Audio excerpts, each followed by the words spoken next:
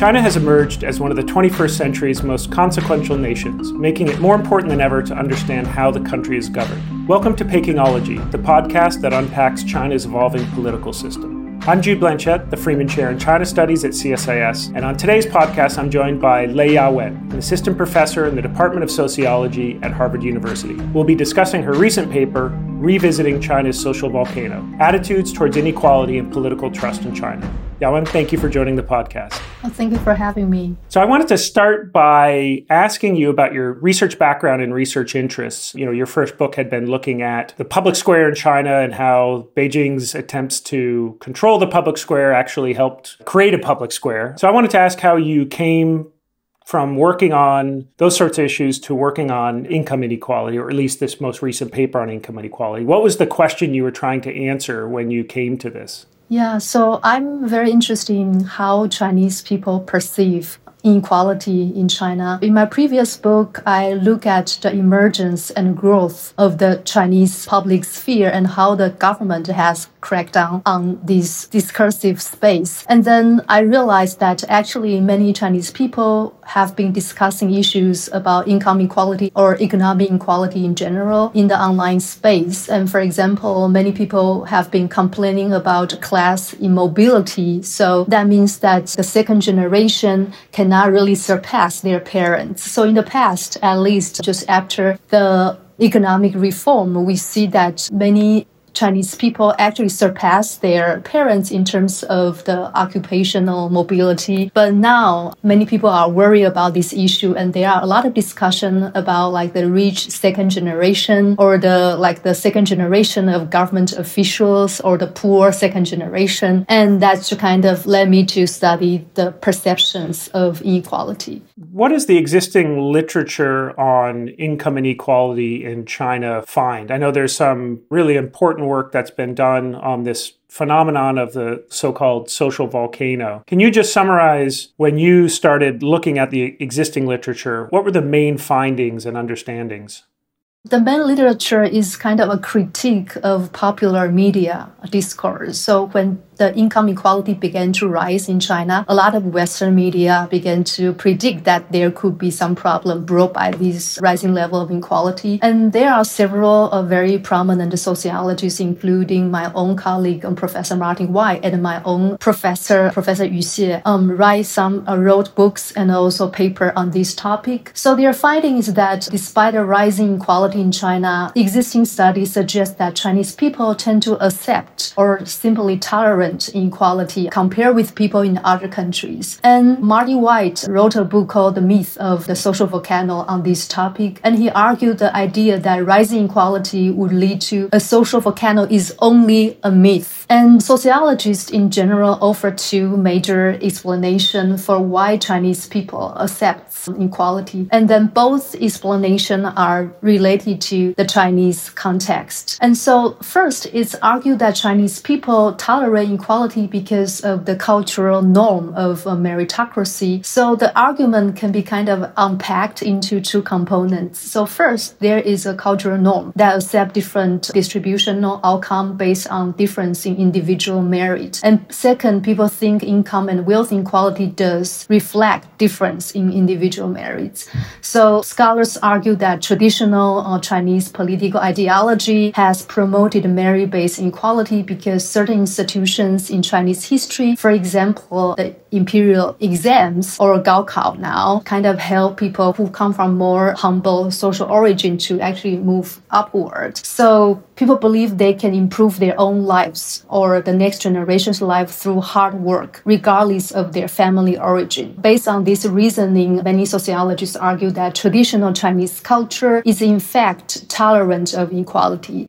And the second argument is that because the standard of living for Chinese people have been increasing tremendously in the post-reform period, so inequality has a positive rather than a negative connotation. People think even though they are not doing well at this moment, they can still actually catch up in the future. So basically, they are very optimistic about their future. So they can actually tolerate inequality at this moment, but just expect that they and also their children can be able to do much better.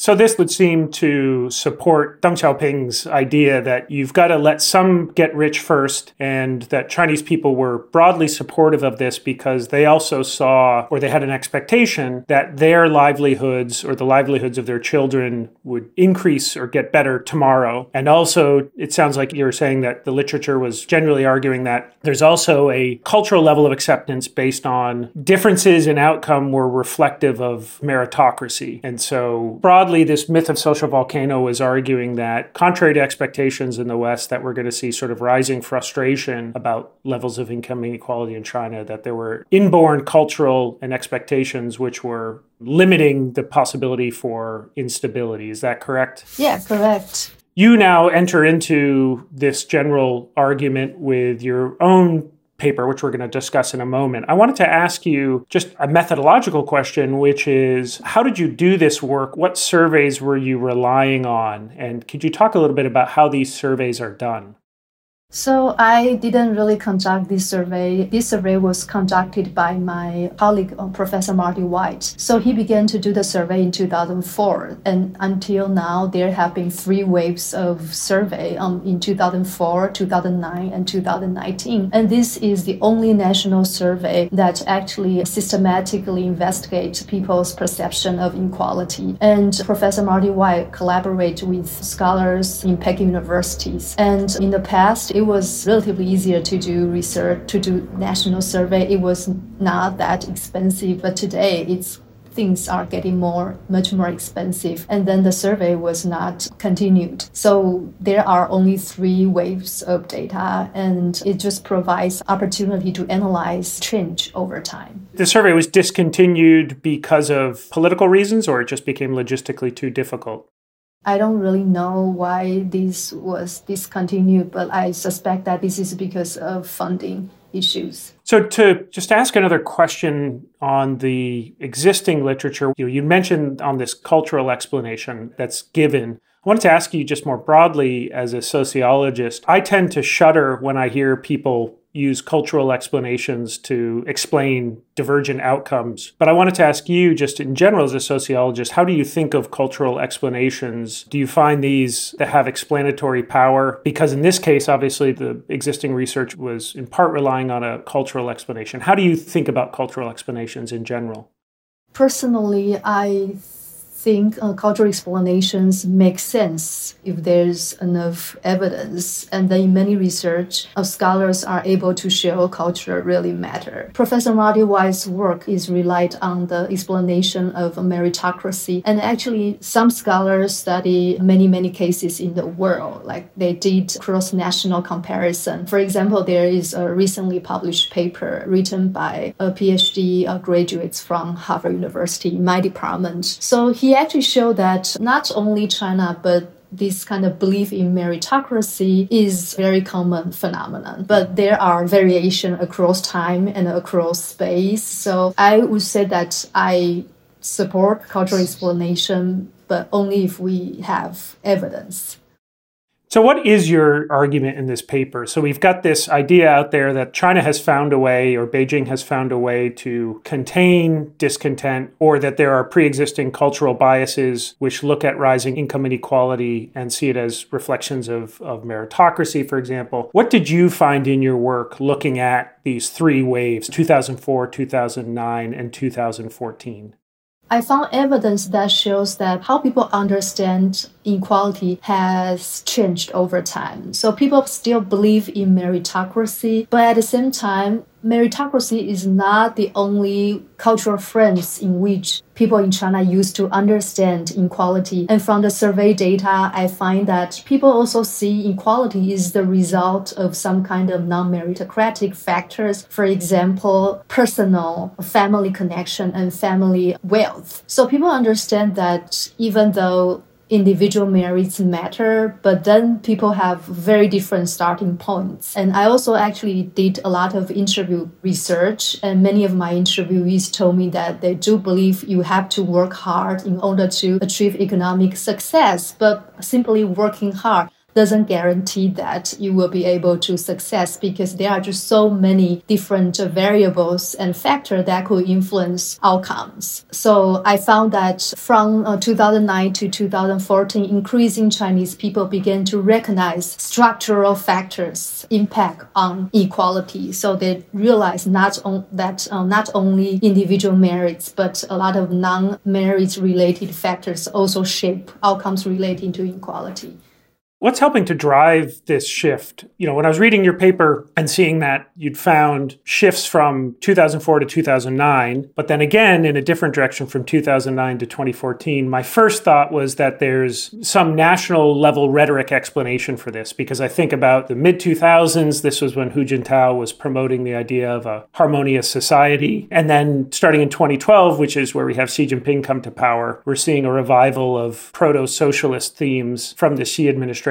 Is top-level discourse shifting and impacting these outcomes, or are there other explanations, for example, increasing access to social media and other types of framings? I think there are a couple of reasons that can explain people's shifts in attitude. During Hu Jintao's reign, he already recognized the problem of increasing equality, and that's actually part of the reason why he initiated the agenda of harmonious society. And then Hu began to build some kind of welfare state. So he initiated a lot of welfare program. And I think one important turning point is about the 2008 economic crisis, the financial crisis. Because of that reason, a lot of attempts to redistribute and to really establish social welfare programs have been compromised. And so you can see that actually the government has shifted its developmental agendas, or they began to emphasize, for example, the importance of technology. So shift to a different kind of developmental model based on, for example, high technology and also like knowledge-based economy. And then that's one reason. And that kind of economy, that kind of developmental model,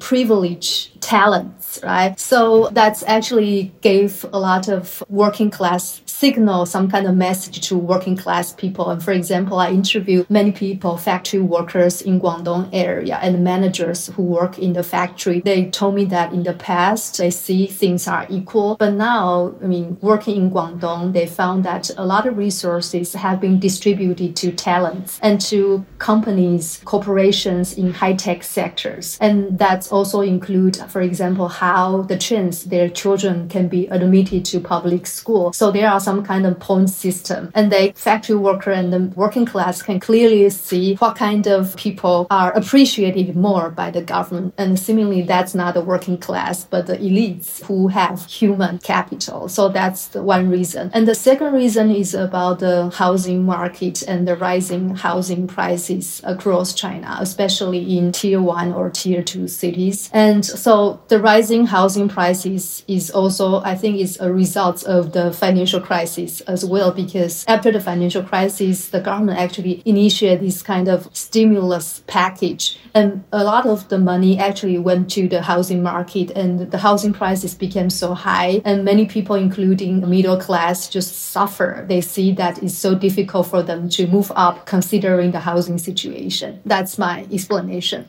As I hear you tell that story, I'm thinking back, though, and wondering why this story wasn't also the case previously. Why after 2008 are we seeing this shift? I can imagine, I think you referenced the work of C.K. Lee in your paper, her work, which had been interviewing laid off SOE workers, finding a great deal of nostalgia for the Mao era, real or perceived, but nonetheless rising nostalgia as they're looking at the impacts of the reform agenda. I would have imagined that these inequalities and more structural explanations for these inequalities could have been the case in the 1990s as well. Why do you think these emerged only more recently? I know you've got limited access to data here. We're just talking about essentially 3 waves of survey data, but just as a hypothesis, why not this same level of frustration at structural or non-meritocratic results in previous periods of the reform era?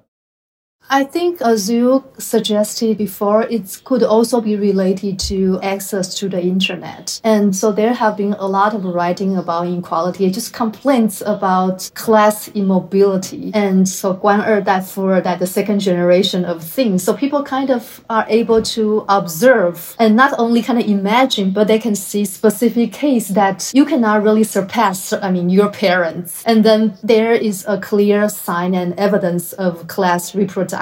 And it has been reported by news media and written by just ordinary Chinese netizens. And actually, I also did some kind of research on censorship about inequality issue. And I realized that actually during the China and the US trade war, some terminologies related to social class, because, for example, the middle class and also the working class became censored terms. So I think there have been too much discussion on this issue. And then now, issue related to inequality has become politically sensitive, and the government clearly see that this kind of discussion can influence how people think about these issues. And nowadays, the working class people have access to the internet, and they are very savvy mobile phone users, and they read social media. And of course, an important finding in your paper is that much of this frustration, or some amount of this rising frustration, is linked precisely to Beijing or the Communist Party's own socialist discourse framing, that this is not a government which orients itself in terms of its root ideology in capitalism, but it roots it in egalitarianist socialism. So I wonder if you can talk a little bit about how socialist discourse or socialist principles and Beijing's continued emphasis on socialism throughout the reform period, but even under Xi Jinping, maybe even more so, affects perceived or frustration with rising inequality.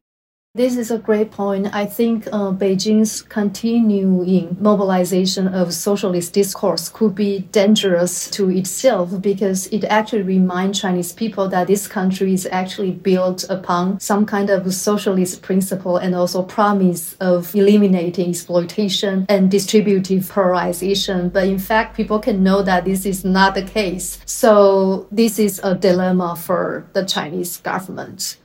I wonder if things like this year, obviously, is when the poverty alleviation campaign is now in overdrive, trying to hit poverty alleviation targets. I wonder if some of the emphasis of the Xi administration on poverty alleviation is in part a reflection of this tricky balance that Beijing has to negotiate, which is, as you say, on the one hand, since the death of Mao, economic modernization has been a core pillar of regime legitimacy. It feels like it needs to deliver livelihood improvements. On the other hand, as Deng said, some are going to get rich first, and income inequality is in some ways unavoidable, some level of it. So I wonder if some of the policy emphasis under the Xi administration, like under the Hu administration of a harmonious society, is a reflection of that difficult balance that Chinese leaders need to walk between the imperatives of economic growth, but the socialist legacies which the CCP still has to orient itself towards. Right. I think absolutely Xi's effort to eliminate poverty is an attempt to solve this problem resulting from China's socialist legacy. But the question is how effective this agenda has been, even though the government has been advertising this agenda and saying that it actually has produced a lot of positive outcome. But on the ground, as far as I know, that many people don't really see the benefits from this agenda because the policy implementation has always been a very difficult problem in China, how the central government can really supervise local government to implement the agenda. And then also, poverty, the problem about poverty is not the only issue Chinese people care. And the survey data actually found that more and more Chinese people care about social welfare, especially issues related to education and housing and also health care. But the poverty alleviation agenda doesn't really target those important social welfare programs. Right. It's also this idea of moving beyond a narrow focus on income inequality or poverty. This, of course, was at the heart of the 19th Party Congress when they shifted the so-called primary contradiction to this idea of not just promoting growth, but promoting quality of growth, right? Which seemed to be a recognition that they needed to move beyond a narrow focus on material outcomes to provision of environmental quality, provision of healthcare quality. So they seem to be recognizing that frustrations are rising, or expectations, I guess, are rising about the quality of services that Beijing is able to mobilize and provide. Right. I think that's totally true. But just the same problem exists. To what extent this kind of recognition has been translated into practices on the ground and felt by Chinese people. So I wanted to dive into just finally another interesting finding from your paper, which was there's a lot of literature that proves or demonstrates that frustration that Chinese citizens have towards the political system is primarily channeled downward to subnational level, so provincial and local level. And that, of course, makes sense. That's where most of their day-to-day lived experience will be. You usually have much more interface with a local level official than you would anyone in Beijing. But you find something interesting here beyond that normal result. Can you talk a little bit about what you found about critiques of income inequality that were grounded in socialist principles and where some of that frustration was channeled? Right. So basically, I found that people who think the current inequality in China has violated socialist principle are more likely to critique the central government and also the local governments at the same time. So my explanation is that they understand these issues are not only related to policy implementation, but also policy making. And specifically, in the survey, there are questions about the household registration system, the hukou system. And it's clear that these kind of systems are set up by the central government. So basically, I think Chinese people realize that they know very well that a lot of institutions set up the central government lead to some kind of unfair distributive outcomes. Yeah, and of course, it was always the case that previous leaders could point to the decentralization of China's political system as resulting in some of these suboptimal outcomes. It could always blame lower-level officials. And of course, the Xi administration still does blame lower-level officials, but as more and more power is centralized and as Xi Jinping takes more control and ownership over policy, I wonder if that translates into higher expectations of what the center and the Xi administration will be able to do. Right. More responsibility can mean more blame as well, right? And another interesting finding I found is that over time, from 2004 to 2014, more and more Chinese people become very critical of the privilege enjoyed by the politically powerful group in China. So people who tend to think politically powerful groups have too much privilege tend to critique income equality as well. Obviously, one of the more famous cases of this is Wobashi Ligang, right. Which of course was the overlap of political privilege with arrogance, but more importantly, this was the interface with social media is what made this example so prominent. Of course, political privilege has always existed. It existed in the Mao period, but it was hard for those examples to disseminate because People's Daily was not going to cover it. But information technology has helped accelerate and interconnect some of these grievances and frustrations. Well, we're up at half hour, so I want to thank you very much for this discussion. Just my one final question is, what are you working on next? I have been working on several projects, and I just kind of mentioned one project here. So I have been studying labor protest initiated by delivery worker in China. So now platform economy becomes very hot phenomenon. Chinese government actually see platform economy as a kind of labor reservoir to actually absorb excess labor. And so if you go to China, you can see delivery workers delivering food and delivery packages on the street, but then they are not protected by labor law or labor contracts. But interestingly, there have been more and more labor protests organized by delivery workers. And I also did comparative study in France, and I found that before I did this research, I kind of expect that perhaps French workers, delivery workers would have more protests, but my guess was wrong. I found that Chinese delivery workers actually are more likely to organize protests. So my new research tried to understand why. That sounds fascinating. Well, I want to thank you again. This is a great conversation. It's a great paper. I think this really helps improve our understanding of some of these central contradictions that Beijing is having to navigate. Look forward to reading your future work and want to thank you again for taking some time for a really stimulating discussion. Thank you so much for having me. Thank you, Jude. If you enjoyed this podcast, check out our larger suite of CSIS podcasts. From Into Africa, The Asia Chessboard, China Power, AIDS 2020, The Trade Guys, Smart Women, Smart Power, and more. You can listen to them all on major streaming platforms like iTunes and Spotify. Visit csis.org/podcasts to see our full catalog.